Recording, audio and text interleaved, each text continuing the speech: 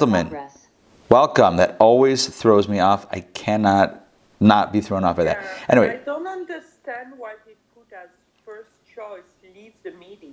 Yeah, I don't know. I'm not sure what they're... I guess privacy. I don't know. I'm not sure what it is. Anywho, this is Daily Power Parsha. Our objective is to study the daily section. Today, as I mentioned at the end of yesterday's session, it is absolutely action-packed. So what did we do? Let me just see. What did we do yesterday? Yesterday, we focused on the... Hold on. Yes. Why am I not getting the right page? Yesterday, we focused on the attempted pass through the nation of Edom, or the kingdom of Edom. Or Edom, maybe, if in English. I'm just going to go to the Hebrew, which is Edom. Edom was from the family of Esav, of Esau. And the Jewish people said, we want to go through your land. We're not going to harm you. We're not going to take your food. On the contrary, we're going to pump money into your economy. Let us just pass through in peace on our way to the promised land. And Edom said, no. The Jews said, please. They said no again. They came out with swords and with arms. And the Jewish people went around. Okay, this brings us to reading number 5. I'm going to share my screen with you. I just felt like, I don't know, get a bit of a running jump into today's reading. So, let's jump in. Numbers chapter 20, verse 22. This is really important stuff today. So they traveled from Kadesh. That Kadesh was Kadesh Barnea. That is where I showed it. Donna asked a good question yesterday about kind of like just a bit of the geography, a bit of the map, what's going on with that, with where they are. So essentially Mount Sinai is like the southernmost point of kind of like the Sinai Desert. Then you go up. And you get to the southern border of the land of Israel, and there, or beneath the southern border, which was where Kadesh Barnea is, and that's where the spies went in to check out the land. That's where they got derailed for 39, 40 years or so, and now they're making a jump into the Holy Land, not directly through Edom, but a little bit of a circuitous route. They're going right, they're going on the west and approaching from the west. All right, so they traveled from Kadesh, and the entire congregation of the children of Israel arrived at Mount Hor. Mount Hor. So the Lord said to Moses and Aaron at Mount Hor on the border of the land of Edom, saying, this is what God said to Moses and Aaron. Listen to this. Aaron shall be gathered to his people. That is a phrase that refers to passing away. Gathered to his people means brought back to the place where all people ultimately go back to, so to speak. Right? Gathered to his people means he's going to pass away. For he shall not come to the land which I have given to the children of Israel, because you defied my word at the waters of dispute at the Mei Meribah. This is, of course, referring to what we read about a few days ago, right? When God's word was defied at Mei Meribah, the waters of dispute, that's when they hit the rock. Instead of speaking to the rock, Aaron was also participating in that. Although it was Moses who hit the rock, Aaron was next to him, and it seems like he was also part of that action that ultimately got them both nixed from entering the land of Israel. So, being that Aaron is going to pass away and not go into Israel, so God tells Moses, take Aaron and Elazar his son, and ascend Mount Hor. Strip Aaron of his garments. This refers to the priestly garments, the garments of the high priest, the Kohen Gadol, and dress Elazar his son with them. So what this means is Elazar, okay, just to rewind a little bit. I know you all know this, I just want to be clear. Aaron initially had 4 sons, Nadav and Avihu, Elazar and Itamar. The first 2 passed away on the day the Mishkan was inaugurated, leaving him with 2 sons, Elazar and Itamar. So now God tells Moses, take Aaron to the mountain, on top of the mountain, take his son with him, his son Elazar, and remove the high priestly garments from Aaron and place them onto his son. This is the ultimate, if you will, passing the baton, transferring the leadership It's the ultimate moment where one generation bequeaths to the next. So then Aaron shall be gathered into his people and die there. That's the command of God to Moses. So verse 27, Moses did as the Lord commanded him. They, Moses, Aaron, and Aaron's son Elazar, they ascended Mount Har in the presence of the entire congregation. Okay, that's interesting. That means that all the people were there and watching this moment where Aaron will bid farewell. Moses then stripped Aaron of his garments, again, the garments of the high priest, and dressed Elazar his son in them. And Aaron died there on the top of the mountain. Then Moses and Elazar descended from the mountain. The whole congregation saw that Aaron had expired, passed away, and the entire house of Israel wept for Aaron for 30 days. So this is, it's. I think there's some emotional weight to this narrative. I kind of read it a little bit matter of fact, but it's, if you picture that scene, Aaron was beloved to the people, even more so than Moses on some level, because Aaron was the one who always sought to bring peace between people. Aaron was the peacemaker. He was the one that would always try to reconcile, machloket, disputes, whether it was between, husband and wife, or parents and children, or between neighbors, or between community, whatever it was, whatever the conflict, he was always the peacemaker, which is why the Kohen is an Ish Chesed, the Kohen Gadol is a man of peace, the Kohanim are men of peace. He was all about peace. You can imagine the people with their beloved Aaron walking up the mountain knowing essentially that he's not coming down. This is it. Very emotional moment. And then you have these garments that are being, transferred from one to the other, passing the baton. It's very emotional. I want to toggle Rashi here and see if we can pull in some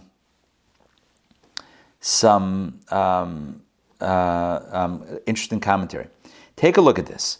They traveled from Kadesh. The Torah says the entire congregation of the children of Israel arrived at Mount Har. So Rashi says, what does it mean, the entire congregation? That tells us something interesting. All were perfect, ready to enter the land. In other words, this generation, whoever was left, or this new current generation, they were ready. There was not among them even one of those upon whom the decree had been pronounced, for all those destined to die in the desert had already perished. And these were of those about whom is written, you are all alive this day. Okay, Mount Har. So in the Hebrew, it's called Har HaHar, which means the mountain of the mountain.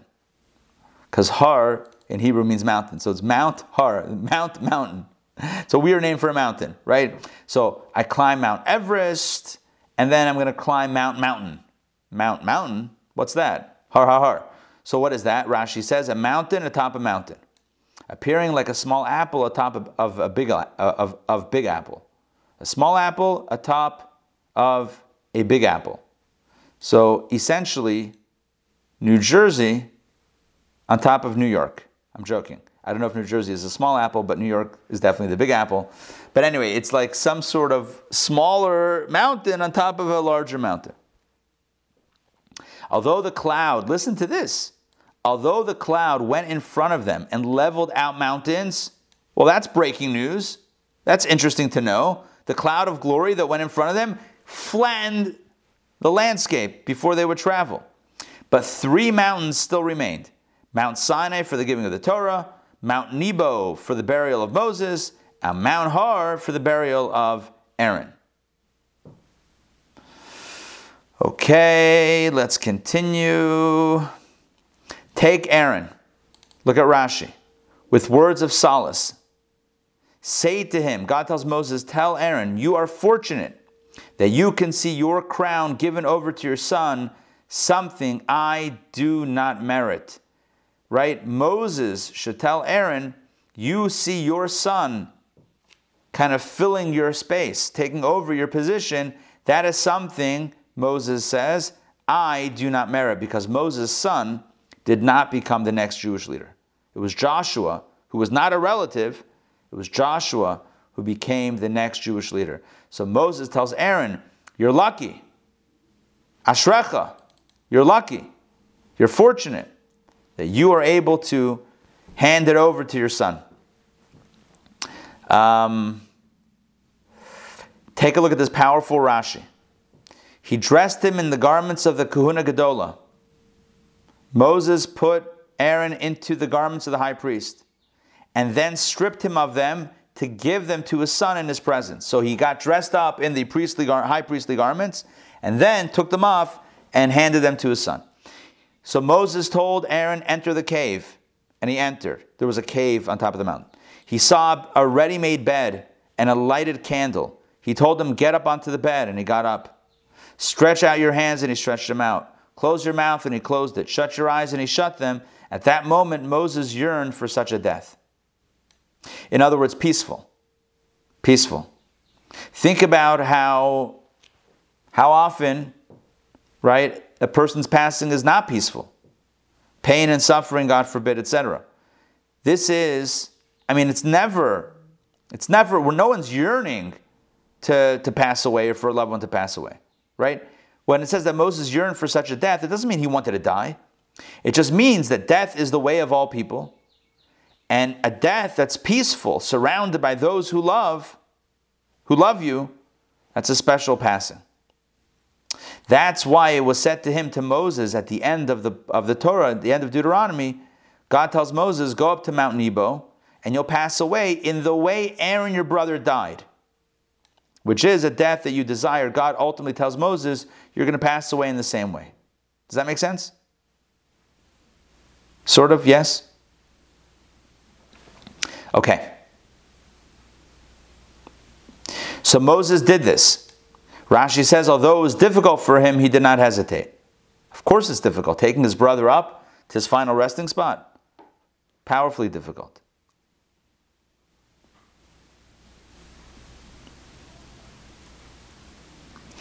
We're not done yet with the powerful Rashis. The whole congregation saw that Aaron had expired. What does that mean? Were they up on the mountain? What does it mean they saw?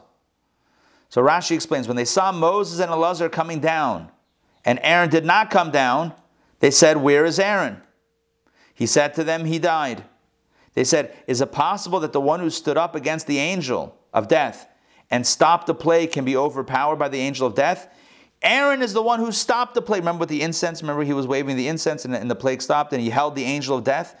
The man who stopped the angel of death, is it possible that he was overpowered by the angel of death? Whereupon Moses asked for mercy, and the ministering angel showed him to them, lying in the bed. They saw and believed. That's what it means that the whole congregation saw. Basically, a miracle happened, and they got the image of Aaron deceased on the bed in the cave on top of the mountain. Next Rashi, super powerful. The entire house of Israel wept for him for 30 days. What does that mean, the entire house? Rashi says, both the men and the women. For Aaron had pursued peace. He promoted love between disputing parties and between man and wife. Aaron was the ultimate peacemaker. That's why the entire house of Israel mourned, because he wasn't a Torah teacher that only some studied under. He was a peacemaker that who affected everybody's lives.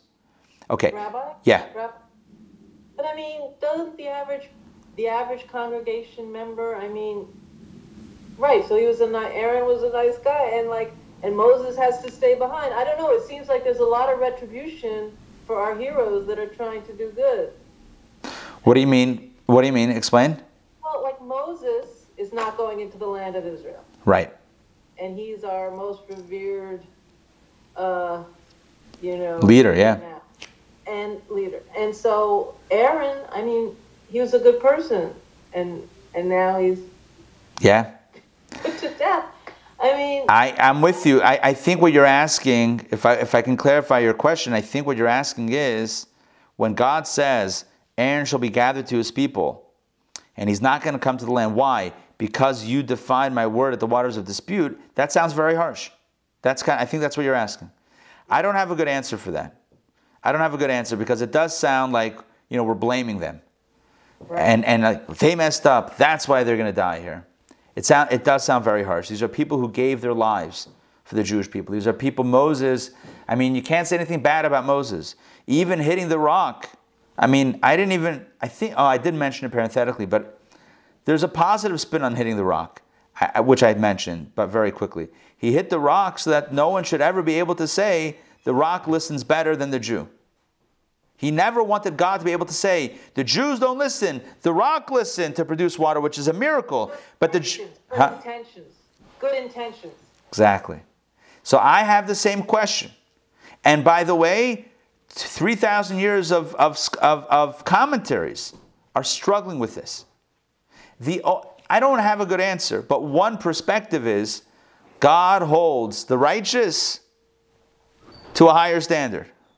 So even for us, I think it was the Kutzker Rebbe who once said about somebody who was very proud of their accomplishments. He said, from the sins of the generation of the desert, God made a Torah. From your mitzvot, God's not making any Torahs. Don't. So we look and we judge and we say, oh, they messed up. He hit the rock. He shouldn't have hit the rock. The spies, whatever. It's like higher level stuff, definitely. So why then does it seem like there's a consequence? Either there's a deeper meaning, or the more simple way of understanding it is, and any small thing against such a brilliant backdrop stands out. It's like, and I've used this example before, you're doing a barbecue and you have a piece of coal and there's a scratch down the middle of it. Who cares? It's coal, right? Burn it up. But on a diamond, if there's a scratch in a diamond, you're not buying that diamond. You're like, no, nope. Give me a diamond that doesn't have a flaw. But the same scratch on a piece of coal is not a flaw. Why? Because a coal is a coal and a diamond is a diamond. Even though diamonds come from coals, is that true? I think I remember that. Yeah, it's whatever. Maybe not. Who knows? Probably not, actually. I don't know. Maybe it's compressed. It is. Ray is saying yes. Okay, I'm with Ray. Anyway, we'll have to look that up and do a science experiment. Crush or compress coal and see how rich we can get. The point is that a scratch on one thing is not like the scratch on another thing. It's all relative and relative to them. So we have to be careful as to not judge them harshly and to recognize that they were the greatest of the great. And yet, for whatever reason, they weren't to go further than this spot, essentially. So Miriam passes away in 2 days ago's reading, I think. And then Aaron passes away today in this reading. Moses, we still have another full book after this book. We still have another book which takes the span of really only 37 days. So Moses still has a few months left before he will pass away at the border. Okay. Let's continue because here conflict breaks out. So the Canaanite king of Arad, who lived in the south, remember that's where the Jews were, they were approaching from the south, heard that Israel had come by the route of the spies. In other words, that they were retracing the route of the spies. They were now, 40 years later, proceeding to embark on their journey toward the promised land. So what did he do? What did this Canaanite king of Arad do? He waged war against Israel and took from them a captive, one prisoner of war. You might be wondering, who are these Canaanites? Who is this Arad? Who is this person in the south? What's going on? I need to show you. Who lived in the south? Look at this. This refers to Amalek. Yeah, it wasn't Canaan, it was Amalek. As it says, the Amalekites dwell in the southland. That's when the spies came back with the report, if you recall, from last week's, 2 weeks ago, Torah portion. It says that the Amalekites dwell in the south. So why are they called the Canaanites here? Because they changed their language to speak in the language of Canaan, so that the Israelites would pray to the Holy One, blessed be He, to deliver the Canaanites into their hands. And since they were not Canaanites, their prayers would have no effect. Are you with me? The Amalekites pretended to be Canaanites, so that the Jews would daven and pray to be spared from the Canaanites' hands. And meanwhile, they weren't Canaanites, they were Amalekites. But Israel saw that they were dressed like Amalekites, though they spoke in a Canaanite tongue. So they said, we will pray generally for success. We're not going to pray about a specific people. Canaanites, Amalekites, we don't know who this enemy is. We're just praying in general for success. as it says, if you deliver this people into my hand, this people, not referencing specifically which people, but people. Okay, different versions of the Midrash have different implications, but we're not going to get into the brackets. Let's go back. I'm going to toggle Rashi off for a moment, and let's get back inside to the story. So the Canaanite king of Arad, who lived in the south, who we know is really not the Canaanite king. They were pretending to be Canaanites. It was the Amalekites. Waged war, because Amalek always wages war. That's their thing against the Jewish people. And they take a captive.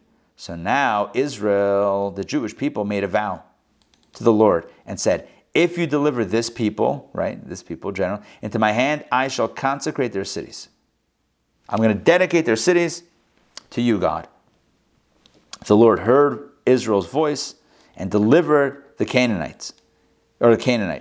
He destroyed them and consecrated their cities, and he called the place Charma. Okay, so they were successful in that battle, in that war against Amalek. Next, they journeyed from Mount Har by way of the Red Sea to circle the land of Edom.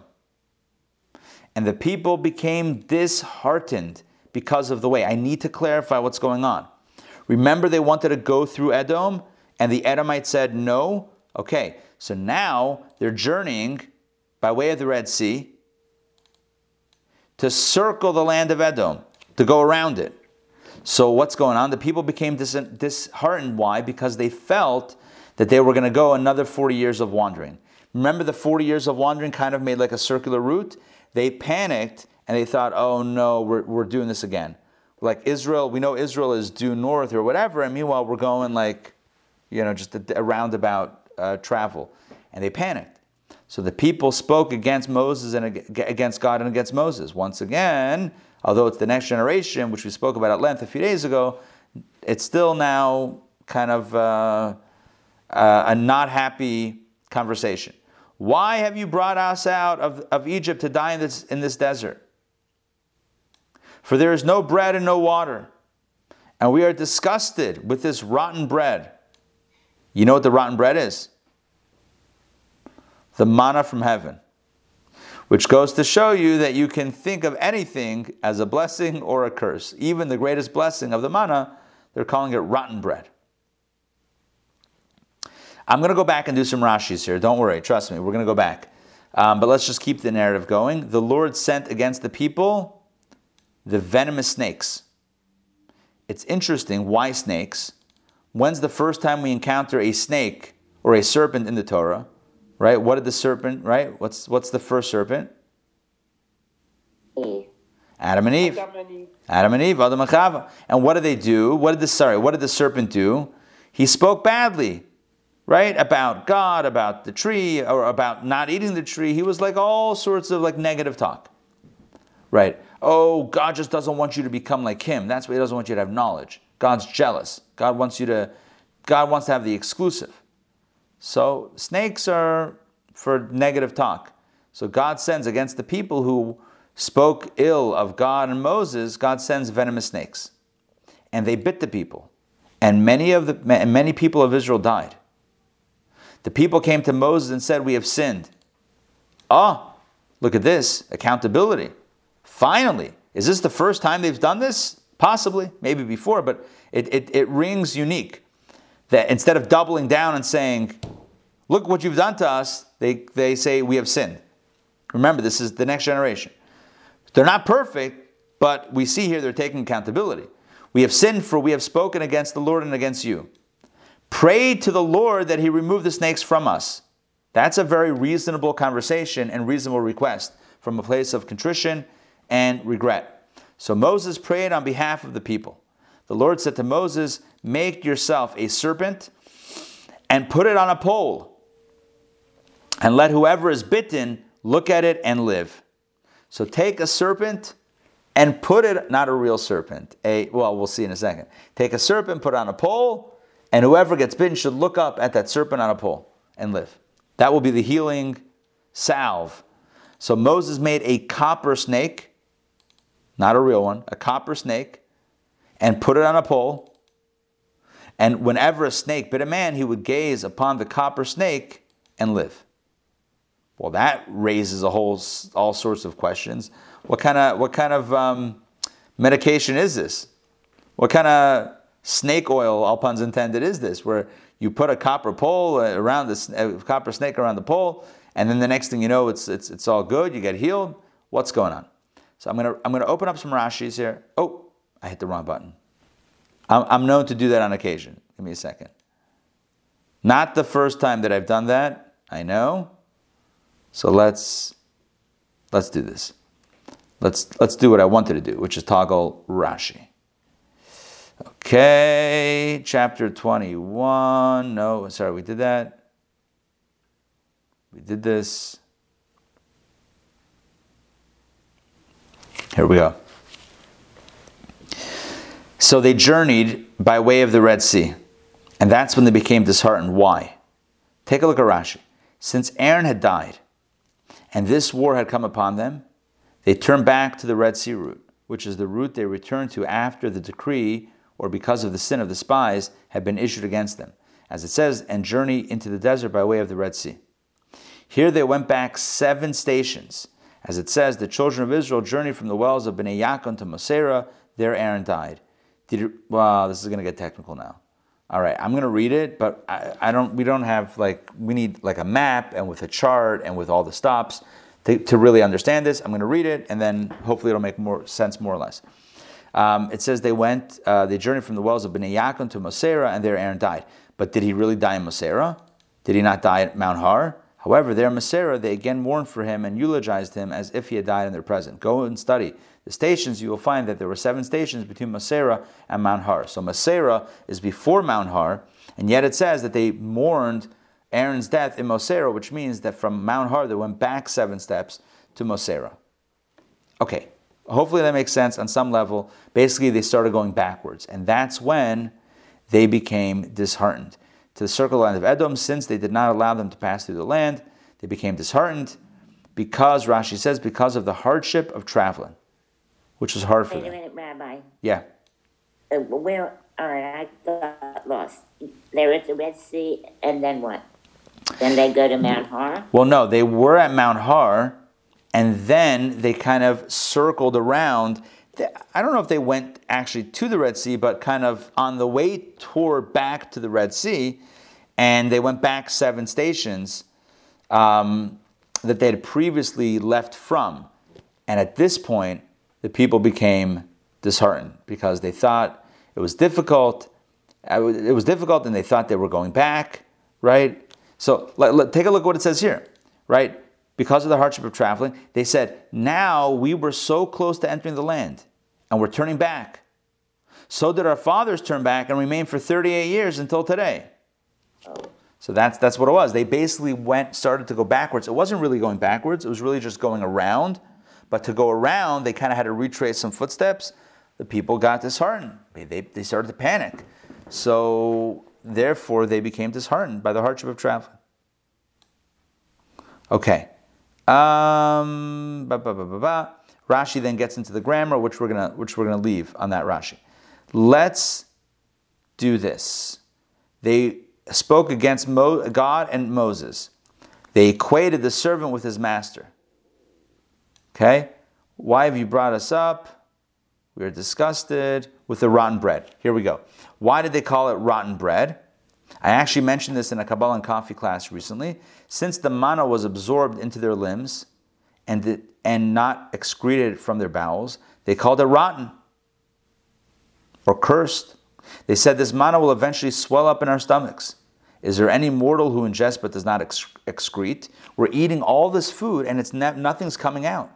They said it's gonna blow us up from the inside one day. We're gonna explode, right? Rabbi, Yeah. is there any consensus on what the manna looked like?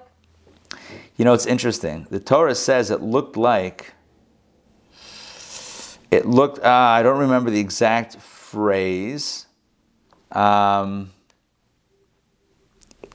It talks about crystal, crystal something and coriander seed, round like coriander seed. It is described somewhere in Torah. You could probably just look it up, Googling what the manna looked like, Torah, Chabad, whatever. It has a description, but even the description to me has never been clear. It's never been like, oh, that's a clear picture of what. I found it here. It says the manna was the size of a coriander seed and the color of a white betalock, which commentaries explain is a fine crystal. So I don't know what to make of that. I mean, it sounds like a diamond. It sounds kind of cool.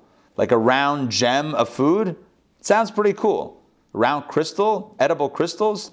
Sounds great. But it sounds shiny and very interesting, but it absorbed in their bodies. Now, they were like, this. It's one day it's just going to explode. Now, of course, it wasn't going to explode. And the reason why they didn't have to excrete anything was because it was the perfect food. It was perfectly designed for the body, that everything of the manna was a nutrient, was a source of nutrition, and nothing extra. I mean, the reason why the body produces waste that has to pass outside of the body is simply because not all parts of the food that we eat are used by the body. So that which is rejected from the body is sent out. Well, the manna was perfect food that nothing needed to be sent out. It was all absorbed. But the people couldn't relate to it, right? They were like, what is this stuff? This stuff is crazy. So venomous snakes. All right? They bit the people. Rashi says, let the snake, which was smitten for speaking evil to Eve, right, Adam and Eve, come and punish those who spread slander about the manna. Let the snake, for which all types of food taste the same, now we know that snakes, all food tastes the same to them, right? How we know that, I'm not sure, right? Let the snake come and punish those ingrates for whom one thing, the manna, changes into various tastes. The manna could taste like whatever you wanted it. So let the snake, who has a very neutral taste, punish those who are complaining about the food that has all the taste in the world. Okay. So Moses prayed. From here we learn, says Rashi, that someone who is asked to forgive should not be so cruel as to not forgive. That's powerful. Somebody asks you for forgiveness, you should forgive. We should forgive. We learned that from Moses. The people spoke against God and Moses. But when they come to Moses and say, pray for us, so he does it. He doesn't hold a grudge. Oh, you want me to pray? Oh, it's only because snakes are attacking you. You don't really mean it. He didn't do that. He just prayed for them. Okay. The Lord said to Moses, make a serpent and put it on a pole. Look at this, on a post, or perch in French. I think it's perch. Perche? Porsche? I don't know. Right? Perche. Similarly, like a flagpole, a banner, it stands high. Okay. Whoever is bitten should look at the snake on a pole. Even if a dog or a donkey bit him, he would suffer injury and steadily deteriorate, but a snake bite would kill quickly. That is why it says here, regarding other bites, we'll look at it at a mere glance. But regarding the snake bite, it says he would gaze. Whenever a snake bit a man, he would gaze. For the snake bite would not heal unless one gazed at the copper snake intently. A rabbi said, does a snake cause death or life? In other words, how could the snake on a pole heal? However, when Israel looked heavenward and subjected their hearts to the Father in heaven, they would be healed, but if not, they would waste away. So when they looked up at the snake on a pole and looked past the pole and the snake to God Almighty or to the heavens, they would be reminded of God. That's what would heal them, turning back to God. So Moses made a copper snake. Rashi says he was not told to make it of copper. But Moses said, the Holy One, blessed be He, called it a snake, in the Hebrew nachash. So I will make it of copper, which is nachoshet. In Hebrew, nachash is snake, and nachoshet, or nichoshet, similar word, means copper. One term similar to the other term. So he made not just a snake, but a copper snake. Put it on a pole, and then the people became healed. And as I mentioned last year, and as I mentioned yesterday, this has become the logo of the American Medical Association. And if you don't believe me, AMA logo. What's the AMA logo? It is the symbol of the snake on the pole. And you look at it and you think to yourself, what is going on? Why in the world would the American Medical Association have this weird pole with literally a snake wrapped around it? What does the snake have to do with healing, with medicine? A snake you would think is the opposite of healing. And the answer is there's only one answer. The source is the Torah, what we just read. That the snake was a healing snake. So whoever created the AMA or the AMA logo must have been a religious person or somebody that was studious in the biblical stories, and said, "Oh, for creating a logo, a symbol for healing, let's go snake on a pole." Anyway, it's not something that otherwise one would have come up with. Let's put it that way, right? If you could think of 1,000 images that symbolize healing, without the story, you're not coming up with a snake on a pole. That's the last thing you're coming up with, right? So it's a biblical thing. All right, friends, that's the conclusion for today. We learned a lot of really important things, I think. Number one, we learned about the. Let me rewind a little bit to get my memory fresh. We read about the passing of Aaron and about the power of transmitting one's legacy. Right? The power of legacy. Aaron was lucky to be able to hand it off. Moses was not so lucky. We talked about peaceful and serene passing, surrounded by family and in a peaceful, painless fashion. We talked about the idea of Aaron, who was an inspiration to the people and who gave so much to the people. And because of that, everyone, the men and the women, mourned him for 30 days. We don't find anyone about whom it says that the entire congregation wept for them for 30 days. We find about Moses, for example, it says the men wept for 30 days, but not the women. You know, the women, everybody felt the love for Aaron. Not that the women didn't love or appreciate Moses, but it just wasn't that same type of, the same type of sentiment. We heard about the sneaky war of the Amalekites pretend to be Canaanites. We spoke about the people becoming disheartened by the journey, by going back in the journey a little bit, on their way around Edom, and their complaints, and the plague that breaks out with the snakes, and the apology and the forgiveness of Moses. We learned about the power of forgiveness and the need to forgive. We spoke about really sincere apologies, and then forgiveness. That's a good model. And then, of course, we spoke about the copper snake. What's the moral of the story? Healing comes from God. The snake, though, can be a reminder somehow, at least when it's on a pole and you have to look up. All right, that is it. And the Rebbe would speak very often in his letters to patients and doctors, always remember where healing comes from. It's not the doctor that gives life or takes life. It's not the doctor that heals. The doctor facilitates healing, but healing comes from Hashem. Which is why the Rebbe would always advocate, when a person wasn't feeling well, to not only undergo a physical regimen, whatever that is, whether it's medicine or whatever the physical part is, but to simultaneously amp up a person's spiritual activities, understanding that healing is a holistic experience that pertains to not just body, but also soul and mind and heart, etc. All right, thank you for joining me today. Any questions? Yeah, Donna. So, the Rebbe, when did he go from revered rabbi to Rebbe, and is there any process for that? Great question. That happened in 1951, exactly 1 year after his father-in-law passed away on the yahrzeit, on the first yahrzeit of the previous Rebbe. So for that full year, since the previous Rebbe passed away in 1950, the winter of 1950, people turned to the Rebbe and said, "Will you be the next Rebbe? Will you, officially take?" And he said, "No, no, no, no, no, no, no." He refused for a full year. And there was a lot of strong, encouragement, and you can't leave us without a Rebbe. Like, we need some guy. We need someone to guide. It's a generation left without a leader, as a spiritual leader, is not, is not sustainable. Everything, and eventually he called the Farbrengen on the yahrzeit, and people sensed might be something happening, but they didn't know. But when the Rebbe said his first official discourse, not a talk, there's a sicha, a talk, an informal talk, and then there's a mimer, a Hasidic discourse. Like we study those on Sunday mornings, Kabbalah and Coffee. It's not an informal talk.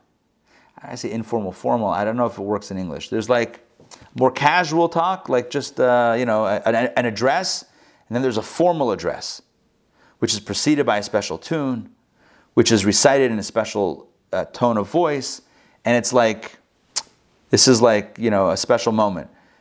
You don't recite a mimer, only a Rebbe says a mimer, a Hasidic discourse. So when they started the tune and the Rebbe said the discourse, that was the official moment of, okay, this is it, it's happening. So that's when it happened. So what's the process? Well, people were asking, I would say even begging, if you will. I mean, not in a negative way, but like really asking, passionately. And the Rebbe ultimately conceded. But you should know this, fascinating. Throughout the years, literally throughout the years, the Rebbe always referred to his father-in-law as the Rebbe. He said, as the Rebbe, my father-in-law says, he would always quote him in like present tense and like as he's the Rebbe. Like, I'm just, you wanted someone to stand in the meantime, fine. Very like never about him. It was never about him. The Rebbe was his Rebbe. Like, he was just, of course for us, our Rebbe is our Rebbe. Anyway, this could be a Farbrengen. This could be a long conversation and, a Hasidic conversation. But I hope I'm giving you at least the Cliff Notes version of it. Anyway, very special thing. As we heard from my brother-in-law on Gimel Tammuz, like the Chassidim love the Rebbe loves the Chassidim. I mean, there's a lot of stories, but stories will have been told and we will tell, but we'll close that out for right now. Thank you for joining me today for DPP. We're back on tomorrow for Daily Power Parsha. I do want to mention something on a personal note. We are having, my family, we've arranged a memorial event on Zoom for my grandfather who passed away a little bit ago, as you guys know. We're doing a Zoom memorial event this Sunday at 5:30. So we have the event at 7, Escape from Cairo, which is an IJA event. But this is a personal, I want to say personal, I mean it's a family event honoring my grandfather's memory, but it would be certainly beautiful and very special to have the local family, the Atlanta family, join as well. So I will send particular day. I mean, what's special? Well, it's supposed to. So you're supposed to do. I mean, the tradition is to do something on the Shloshim on the 30 days. The challenge is on day 30 there was just for technical reasons we couldn't do it, and then we were trying to coordinate because I'm coordinating also with the rabbi in Pittsburgh, the rabbi from the synagogue there. So it was just a little bit of coordination to set a date. So ultimately, the date that we settled on is the 30-day mark. Yeah, but it's not the 30 days, but it's kind of that type of. It's in the spirit of It's in the spirit of the 30 days, the Shloshim. So we'll conclude Mishnayos. We'll hear some words from family and people that knew him, and that's it. So if you'd like to join, I'll be sending out. I'm trying to figure out the best way to do it to send out this information, but I'm going to send it out certainly to like the DPP folks and the Torah. I'll send it out to the inner group, so to speak, right? The family, the Atlanta family. And if you can join, if you'd like to join, it's on Zoom, right? It'll be on Zoom. Yeah, it'll be on Zoom. You just log in. Thank you. For sure. And your friend Rabbi Katz is putting together some video. Yeah. I have to touch base with him, see if it's still in the works. I haven't spoken to him for a few weeks. I'll check in with him. But we have I have some other video that we might be able to show as well. But anyway, we're putting it all together. Okay. All right, well, good to see everybody. And have a wonderful day. And no class tonight. We haven't yet set another Thursday night class, but we will. It's going to happen. So stay tuned for that. Stay tuned for more information. All right, take care. Thank you. Bye, everybody. Pleasure. Bye. See you guys.